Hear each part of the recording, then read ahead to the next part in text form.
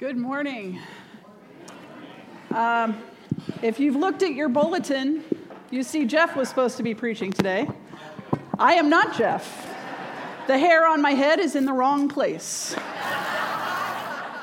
So he is at home with the flu, so you can be praying that they recover quickly. In fact, he was going to be speaking on prayer today.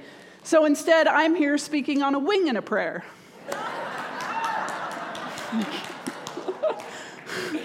But welcome to the first church service of 2020, as Greg has already mentioned. It seems crazy to me that we are in the year 2020. I remember when my son was born, and I did a little math and figured out that he was graduating in 2020, and how cool that seemed, and how far away that seemed. And that was only last week, it seemed. But here we are at this new year, this new decade, and it's a time where we get to think about change. We get to think about the things we would like to change in our own lives, right? Whether it be a bad habit, or maybe you'd like to change some relationships in your lives. Perhaps you'd like to change your finances. Or maybe you just want to change a bad haircut. That's okay too. There are a lot of different types of things we can change. We can change things physically. You know, a lot of people join Weight Watchers or gym right about this time of year and go for a couple weeks. We could want to change things socially, right? To make new resolutions about how we're going to treat people, what we're going to say about people. And how we're going to greet people. Or maybe we want to change things mentally, see a counselor, decide, you know what, I'm going to stop being so angry every time I walk in the door. Sometimes I have to do that. Sometimes we decide we want to change things spiritually. We want to read our Bibles more. We want to get closer to God. We want to be here with our church community more often. And there's, I think, one tool we have at our disposal that can actually affect all those different parts of our lives. And that's prayer. So before we go any farther, will you bow your heads with me? And let's start this thing off with prayer. Heavenly Father, we come before you today in a brand new year, in a brand new decade, and we ask that you just be present with us. That you open our hearts and you open our minds to the changes you want to make in and around us. And that we would hear your words today. In your Son's holy name, we pray these things. Amen. So prayer can elicit all sorts of feelings. Perhaps you're comforted by prayer. Or perhaps you're intimidated. I remember there was like a big push when I was a young adult for everyone to take quiet time. And there was this one conference I went to where this guy, he had a closet and he insulated his closet so that it was perfectly quiet. And he had put up all these Post-it notes. And I've got to tell you, as someone with ADHD, that so intimidated me. When I pictured myself in a padded room, I did not picture it as as a place of prayer. For me, quiet time includes, the rhythm of my hiking boots and a cool breeze. It's where I can connect with God. Perhaps some of us even wonder, are we allowed to talk directly to God? I mean, he did, after all, create the universe. What does he care about me? Does he even hear me? Do I need to give him my address? And where do I even start?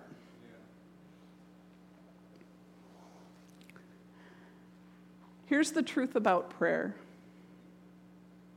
Prayer creates change. And maybe you don't buy it. Maybe you don't buy that at all because there are things that you have been praying for and you have been praying about and no change is happening. And I've been there. And in fact, there are some things in my life right now where I feel like that's where I'm at. But I remember one particular time about 5 years ago where my husband was in this job that was tearing him to pieces. I was watching his confidence just sink. He was being nitpicked, and he wasn't getting the support he needed, and he was coming home and just defeated every day. And I started praying. And I prayed, and I prayed. I spent months in prayer. Lord, just change this job. Just make this job better. And then it was one January. I found myself, there was nothing left to do. I was laying flat down on my face in my bedroom, praying for his job to change. And I was overcome with the sense that I needed to start praying for peace instead. And so that's what I did. And I spent the next day praying, all that day praying for peace. And the next morning, I woke up. Brandon had already gone to work. And I got the kids off to school, and I was getting ready to head out the door when the phone rang. I still remember standing at the bottom of the stairs and Brandon telling me, well, I don't have a job anymore. They let me go. And my heart sunk because that was not the answer to prayer I was looking for. I mean, where was the house payment going to come from? How are we going to feed the kids? At the time, one of our daughters was going into anaphylactic shock because of a pollen allergy. How are we going to pay the ER bills? And I was left there thinking, God, why aren't you answering my prayers? Have you ever been there? Have you ever wondered why God seems silent sometimes and why these prayers don't make a difference?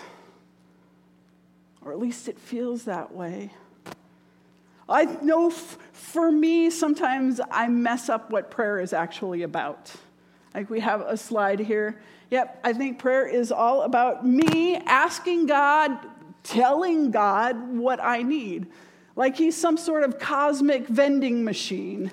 And my Snickers will drop out and I shall be satisfied.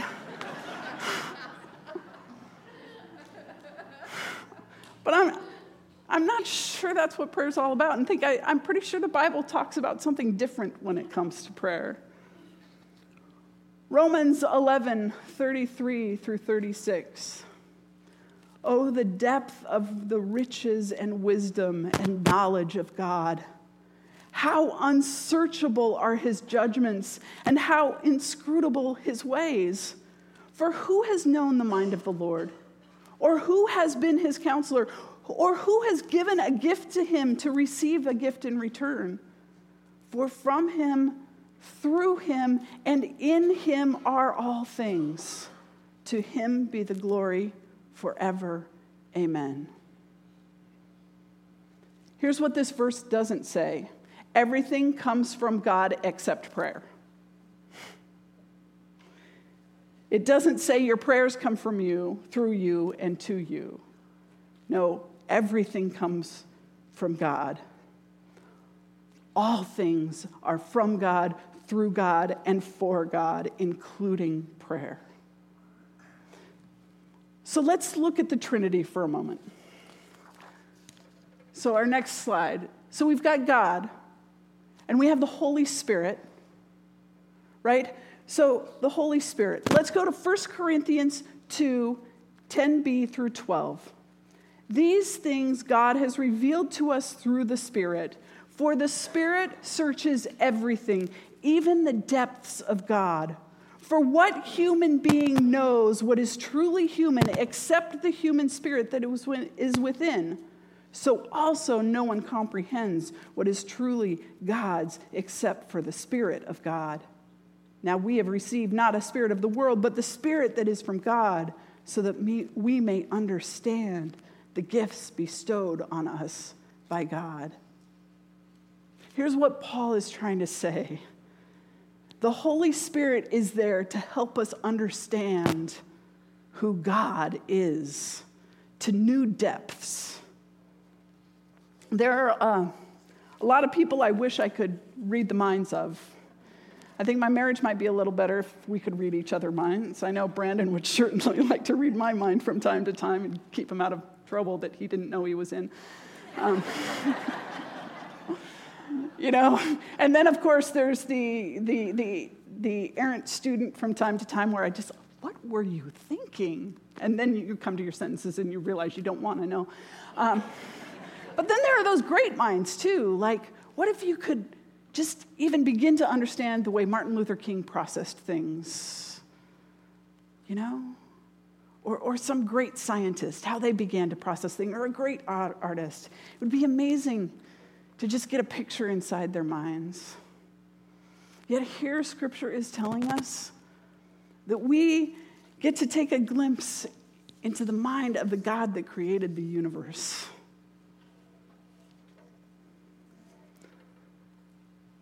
Now here's where we come in, right? We've got God, we've got the Holy Spirit, and then we have us, right?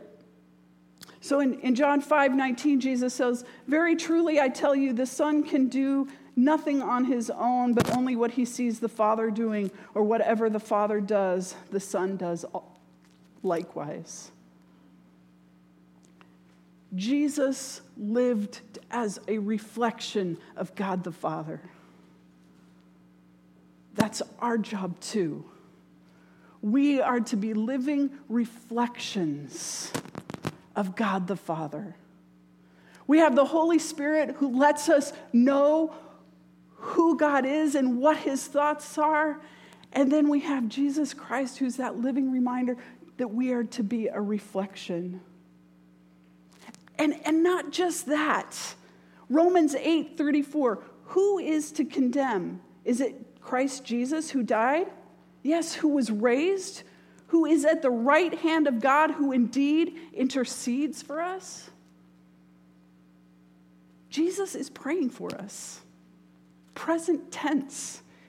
He is concerned with us, interceding on our behalf. Here's what prayer is. Prayer starts with God the Father. We understand through the Holy Spirit. We reflect like Jesus Christ. He's there interceding for us. Prayer begins and ends with God. It's not about what we want or think we need. Prayer is about stopping. It's about listening to what God has to reveal about himself to us, and us being changed in that process. The story I shared with you at the beginning about Brandon. Here's the cool part of the story. I happened to be standing at the foot of the stairs when I got the phone call because I was heading out the door, heading to my counseling appointment, which is a really good place to go after you found out that your husband has lost his job. And I remember sitting in that office and just worrying, and I just knew I was going to be coming home to my husband, who was even more devastated than he had been before. But when I walked through that door, when I got home, I saw my old husband. Yeah, we had concerns, but the weight was off his shoulders for a job that had just been far too burdensome. And that was a Tuesday. Wednesday, word got out that he was without a job. Thursday, people started calling him. And Friday, he walked into an office for an interview where they already had 6 glowing recommendations for him, and he walked out with a job that was closer to home and higher pay.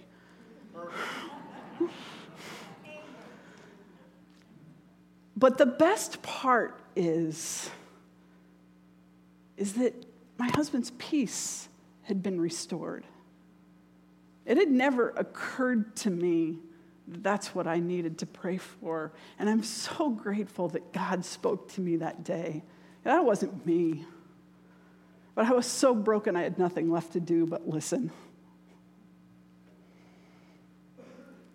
So many times when we pray, we're praying because we want God to change something that matters to us. And sometimes he will. But our prayers will be so much more effective when instead of starting with ourselves and our own desires, we start with his desires. You see, the difference between a hope and a prayer is a hope is when we take ourselves out of that circle. A hope is nothing that changes with us. And a prayer is when we allow God's desires to enter into us and for those desires to become our own desires. Prayer equals change when it begins and it ends with God. Will you pray with me? Heavenly Father, we thank you for this new year. We thank you for just the hope of change. But Lord, we can't do it without you. And we just ask that you would make your desires known to us. That you would give us reminders to listen. That you would give us reminders to take a moment and hear. And Lord, that you would give us the courage to live into your desires. And when we're called to set some of our own aside, that you would give us that courage. In your Son's holy name we pray these things. Amen.